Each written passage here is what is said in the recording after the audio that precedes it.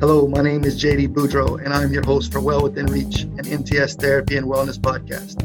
MTS Therapy and Wellness is a locally owned company by a group of therapists with a home base in Lafayette, Louisiana since 1983. The company was started by physical therapists who had a desire to treat patients from a holistic perspective. The company is now led by a group of individuals who are bonded together by the same idea from 30 years ago, a desire to treat our clients and our team through mind, body, and spirit. Our tribe of professionals have come together to form a perfect storm of therapy know-how and personal growth cravings. Our goal is to help people on their journey toward their best self. The goal of this podcast is to share information that we find important and interesting as we navigate the world of therapy, business, and leadership. Your goals are well within reach. We are here to help. On today's episode, we will be visiting with physical therapist Ellen DeValcourt, as well as with MTS patient Charlie Carruthers and his wife Jackie on the amazing recovery he recently made from a very unique condition. Welcome to the show today. Thank you. Thank you. Glad to have you here. We're going to start with Miss Jackie Carruthers, Mr. Charlie Carruthers' wife, and we're going to let her dive into the background and the history of Mr. Charlie's condition that brought him to MTS. Can you share a little bit with us about his background? Sure, I'd be glad to. Towards the end of 2019, Charlie began being more and more tired, just could not recover. And we figured part of it was age, part of it results of a massive heart attack that he had had in 2017.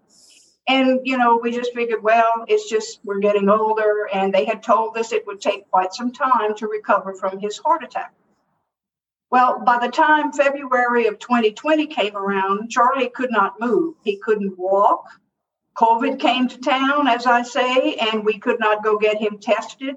So we had to purchase a wheelchair on our own because Medicare wouldn't cover it. We didn't have an official diagnosis yet at that time. So we did that, and we battled through that because, again, everything was shut down because of COVID. So by the time, the end of April, he said, I don't care if I end up with COVID, I have to go and see a doctor. So we were able to get in to see our primary care doctor. She was surprised to see him in a wheelchair, knowing that she had not prescribed that for him and, surprised. So she ran a series of blood tests on him and came back with CK levels. His numbers were 7,000, which it should be in the hundreds. So she immediately said, take him to Lafayette General ER. We did. They admitted him, of course, and began pumping IV fluids in him, trying to, flush out the system, whatever. But it took 2 weeks for us to have a diagnosis. They called in a specialist, a rheumatologist, and she ran a special kind of blood test and came back with the diagnosis of, she said, statin-induced myositis / rhabdomyolysis. Well, that was Greek to us. We had no idea. And quite frankly, most of the people on the floor at Lafayette General had never heard of that. It's such a rare condition. So he stayed Lafayette General, I think, probably for 2-3 weeks. And then from there was referred to long-term care. And they, after a month, referred us to MTS. And Ellen and her group brought him back. They would have to come get him out of the car. He couldn't walk, couldn't do anything for himself. And on the last day of his therapy here, he drove himself. So that was his graduation. And it happened to be on his birthday. So it was a lot of room for celebration that day. But that's the background. I mean, there are a lot of other things in between that he had to go through. He's still undergoing IVIG infusion sessions once a month to help replace the red blood cells and keep his immune system strong because of all of that was destroyed. Most he definitely. is a walking miracle. Yes, an amazing story, and I appreciate you providing a background on that story. I'm going to jump to Mr. Charlie real quick. Mr. Charlie, just give us a little bit of background on how did you feel going through the process? Was it a relief to get the diagnosis initially, or Yes, was it scary? What did you feel? It was a relief to find out exactly something I had, just sitting there in the hospital for those 2 weeks and didn't know anything. I was concerned. Okay. So finally, when the doctor diagnosed it, can get started with something. That's when they started pumping the IV. And then we went through all of that and everything else. And we had that other little therapist that they sent me to go and start trying to pick up my legs out of bed and just make me stand right on the side of the bed. They put a strap around my waist to hold me.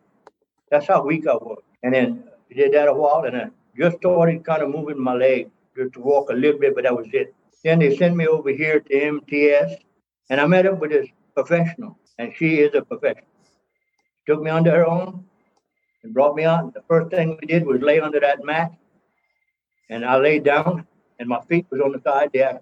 I said, I can't put them up. They had to help me put my feet up every time. My legs were, I didn't have no strength in them. And then Ellen worked with my legs and stuff and stretched them and everything else. And we sat on the side of the mat and then did the bungee cords and stuff that we could. And it kept on going. And after 2 weeks,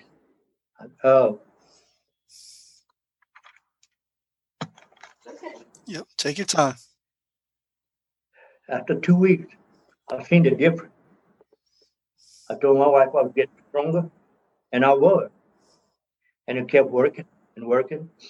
And then it got to be, when I finally got to where I could start moving my legs to walk a little bit, I was with the walker, and Miss Ellen was behind me with a wheelchair in case I got tired or I had to sit down right away. And I guess the first time we walked was maybe 30 feet. And that was a big thing for me. And then we kept working and working. And now here I am. I go from the walking to the parallel bars and the bicycles. I was doing all of that now. But I was still had a little bit of help to walk. And then from where I finished up at riding the bike over here, I took my walker and walked all the way to the front door. Every time I'd come, I'd get stronger. Then Ms. Ellen looked at me and said, you want to try the stairs? I said, hey, I think so. I think I can do them. And it was one time up and one time down. Kept doing it. And then I told her one day, I said, I'm going to walk out that door and walk all the way outside. And we did. And I would recommend this place more than any other place I know of. When I came here, I did not know that there was that many people that needed help of all parts of their bodies. It was amazing, all the people that came through here. And I watched all of them. Some of them, I've seen them, how they improved just like I did, and that's amazing that. And like I say, I would not recommend any other place but this place here. Wow. And the people, they would never leave you by yourself. There was always somebody with you at all times. If Ms. Ellen had somebody that she had to hurry up and go talk to, there was somebody with me every time, no matter where. And they did a professional job.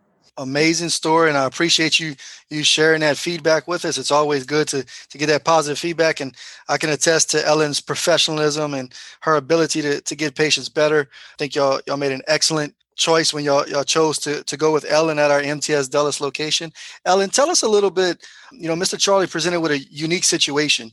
It's not unique that he comes out of inpatient or long-term care to get to an outpatient clinic, but the condition was different than we would probably typically see. You have a little neuro background, but what were your thoughts and actions during the initial evaluation to create a plan? He was such a low-level patient in a wheelchair, having difficulty moving. What was some of your thoughts and actions from a physical therapy side to get this going and to achieve this outcome? I had previously seen patients that had polymyositis, other types of myositis, but the rhabdomyolysis is a lot more severe, a lot more rare. So I did have to do a little bit of background research on that. And actually your muscles are breaking down to a point that it's causing other medical issues, kidney failure, heart failure. So when Mr. Charlie got here, he was still medically pretty sick. He's also a diabetic. So the high dose of steroids that they pumped into him to help him heal affected his fluid level. He was dealing with a lot of swelling in his legs, which was putting a lot of pressure on his heart and lungs. So we also had some medical issues. We had to monitor a lot of vitals. a lot of shortness of breath, not only just the muscle.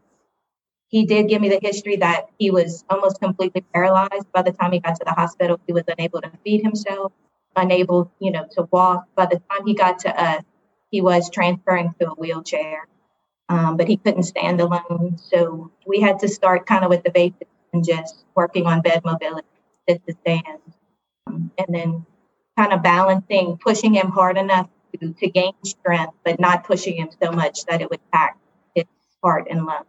So it was about a 6-month process from when I got him till discharge, but he progressed really well. He worked really hard at home to help speed up the process, and he's doing great today. So it's a great story.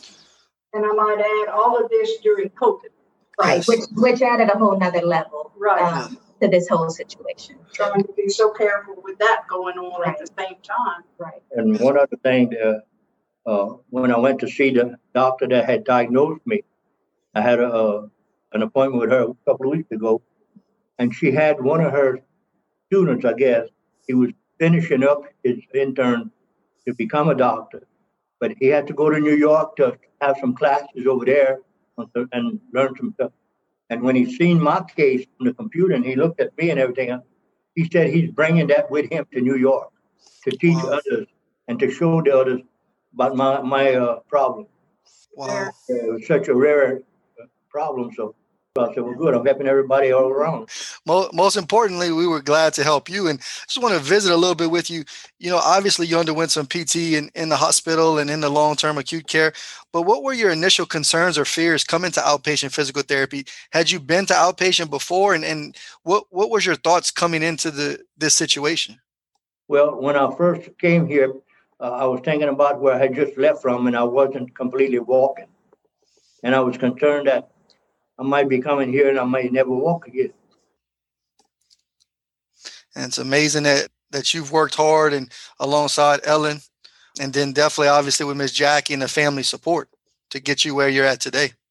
But I had, like I said, Ellen and her group are very professional.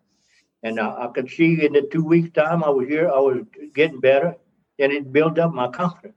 And my first doctor told me, he said, there will be some days where it won't be good at all. But he said, don't ever give up, because if you do, you'll never get back where you was at. And I did. And you got to be strong when you come into a situation that I was in, and to help not only Ellen helping me, but I had to help them too, by keeping going. And I did. So, like I said, I can't give them enough credit. Yes, and prayers. Ms. Jackie, I want to ask you, talk a little bit about the family support. And he's in therapy for an hour, maybe an hour and a half at a time. But what kind of things did you have to adjust at home? Did y'all have other people come in and help you, other family members? How did it influence you as a wife and a support for him at home?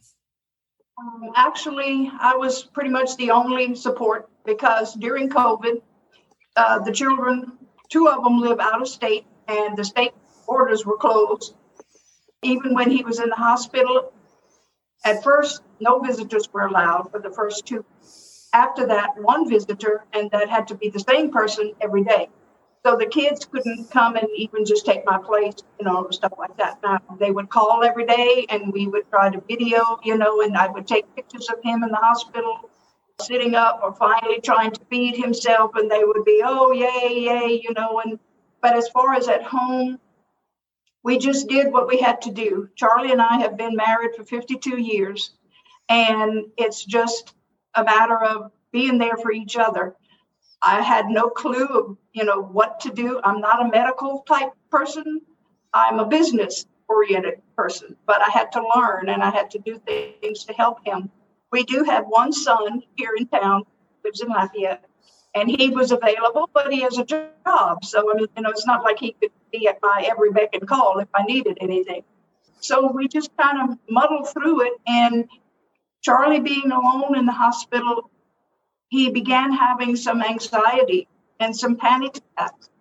And Ellen knows that every time I brought him here, drove him here, I waited for him in the car outside so he would know that he was not alone, even though he trusted them completely. And he told me time and time again, I'm comfortable there. The facility, it's clean, it's professional, and the people, I'm okay.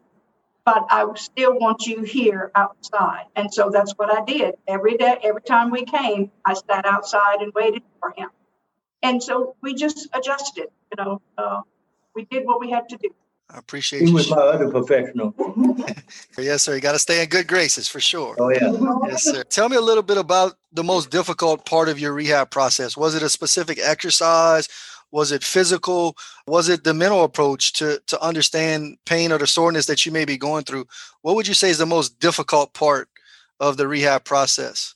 The hardest part for me was standing up, trying to stand up and trying to move my legs and stuff, which I could not move at all. Like I said, even at home, my wife had to fight with me to put me in a wheelchair, roll me to the bed, help me into the bed, and pick up my feet and put me back. And that was my biggest concern.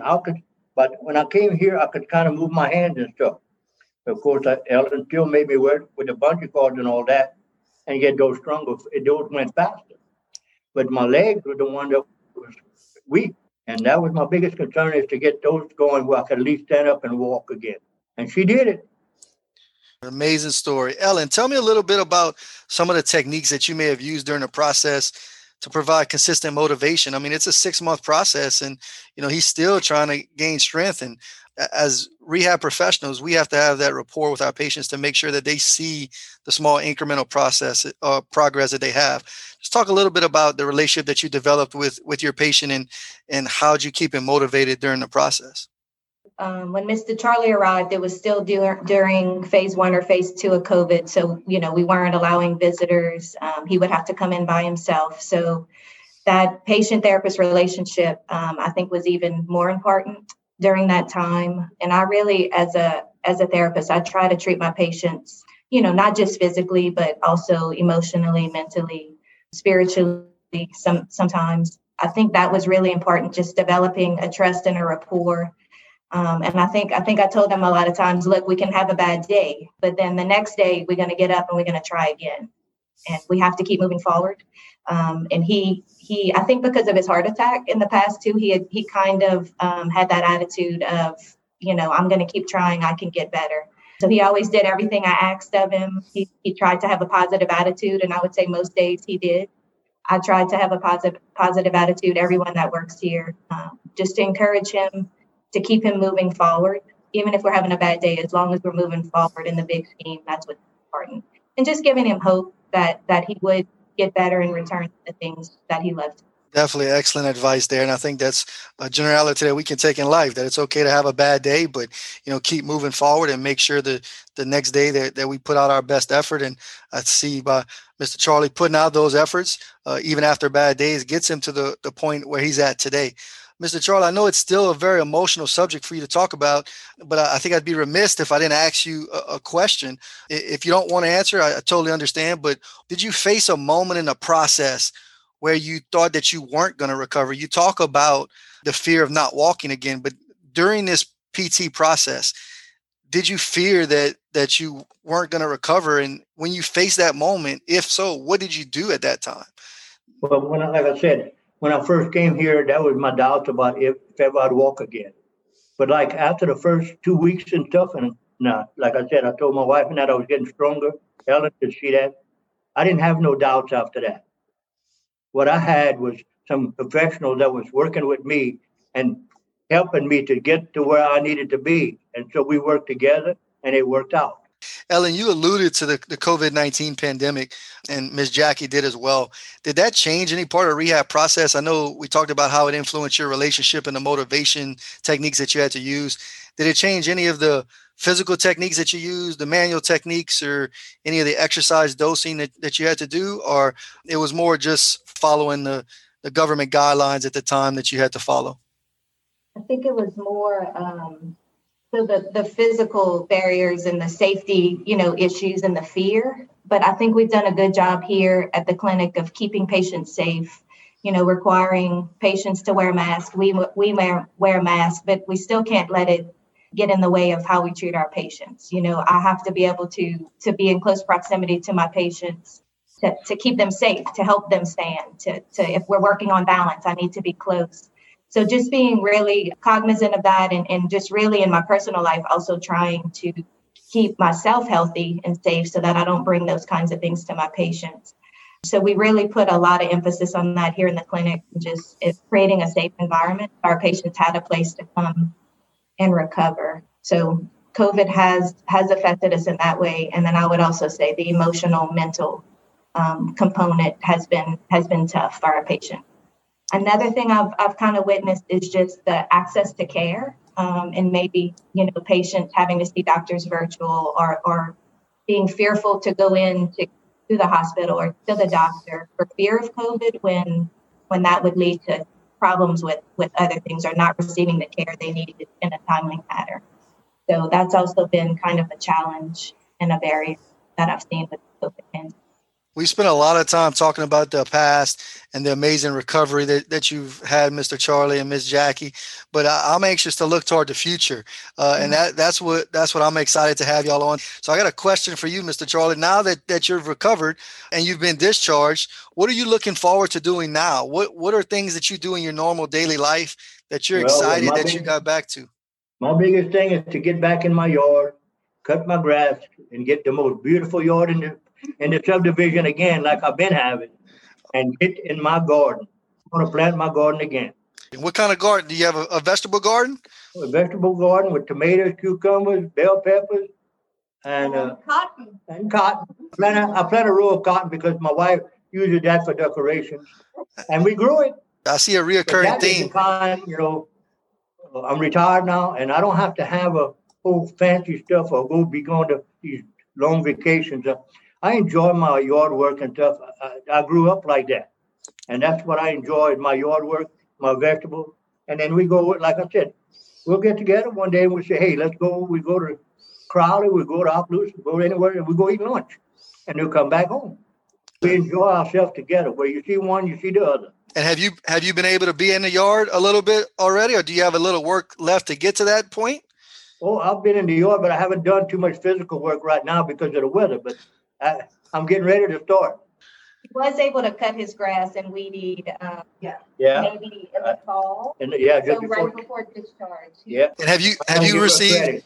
She went and she turned over all the dirt in my garden and planted the garden. And of course, nobody did anything good that year because of the weather. But at least I sat there and watched her do all that work, and it was hurting me. I enjoyed it as well. Yeah. I do have one positive thing that we have at the end of 2020, our number one positive.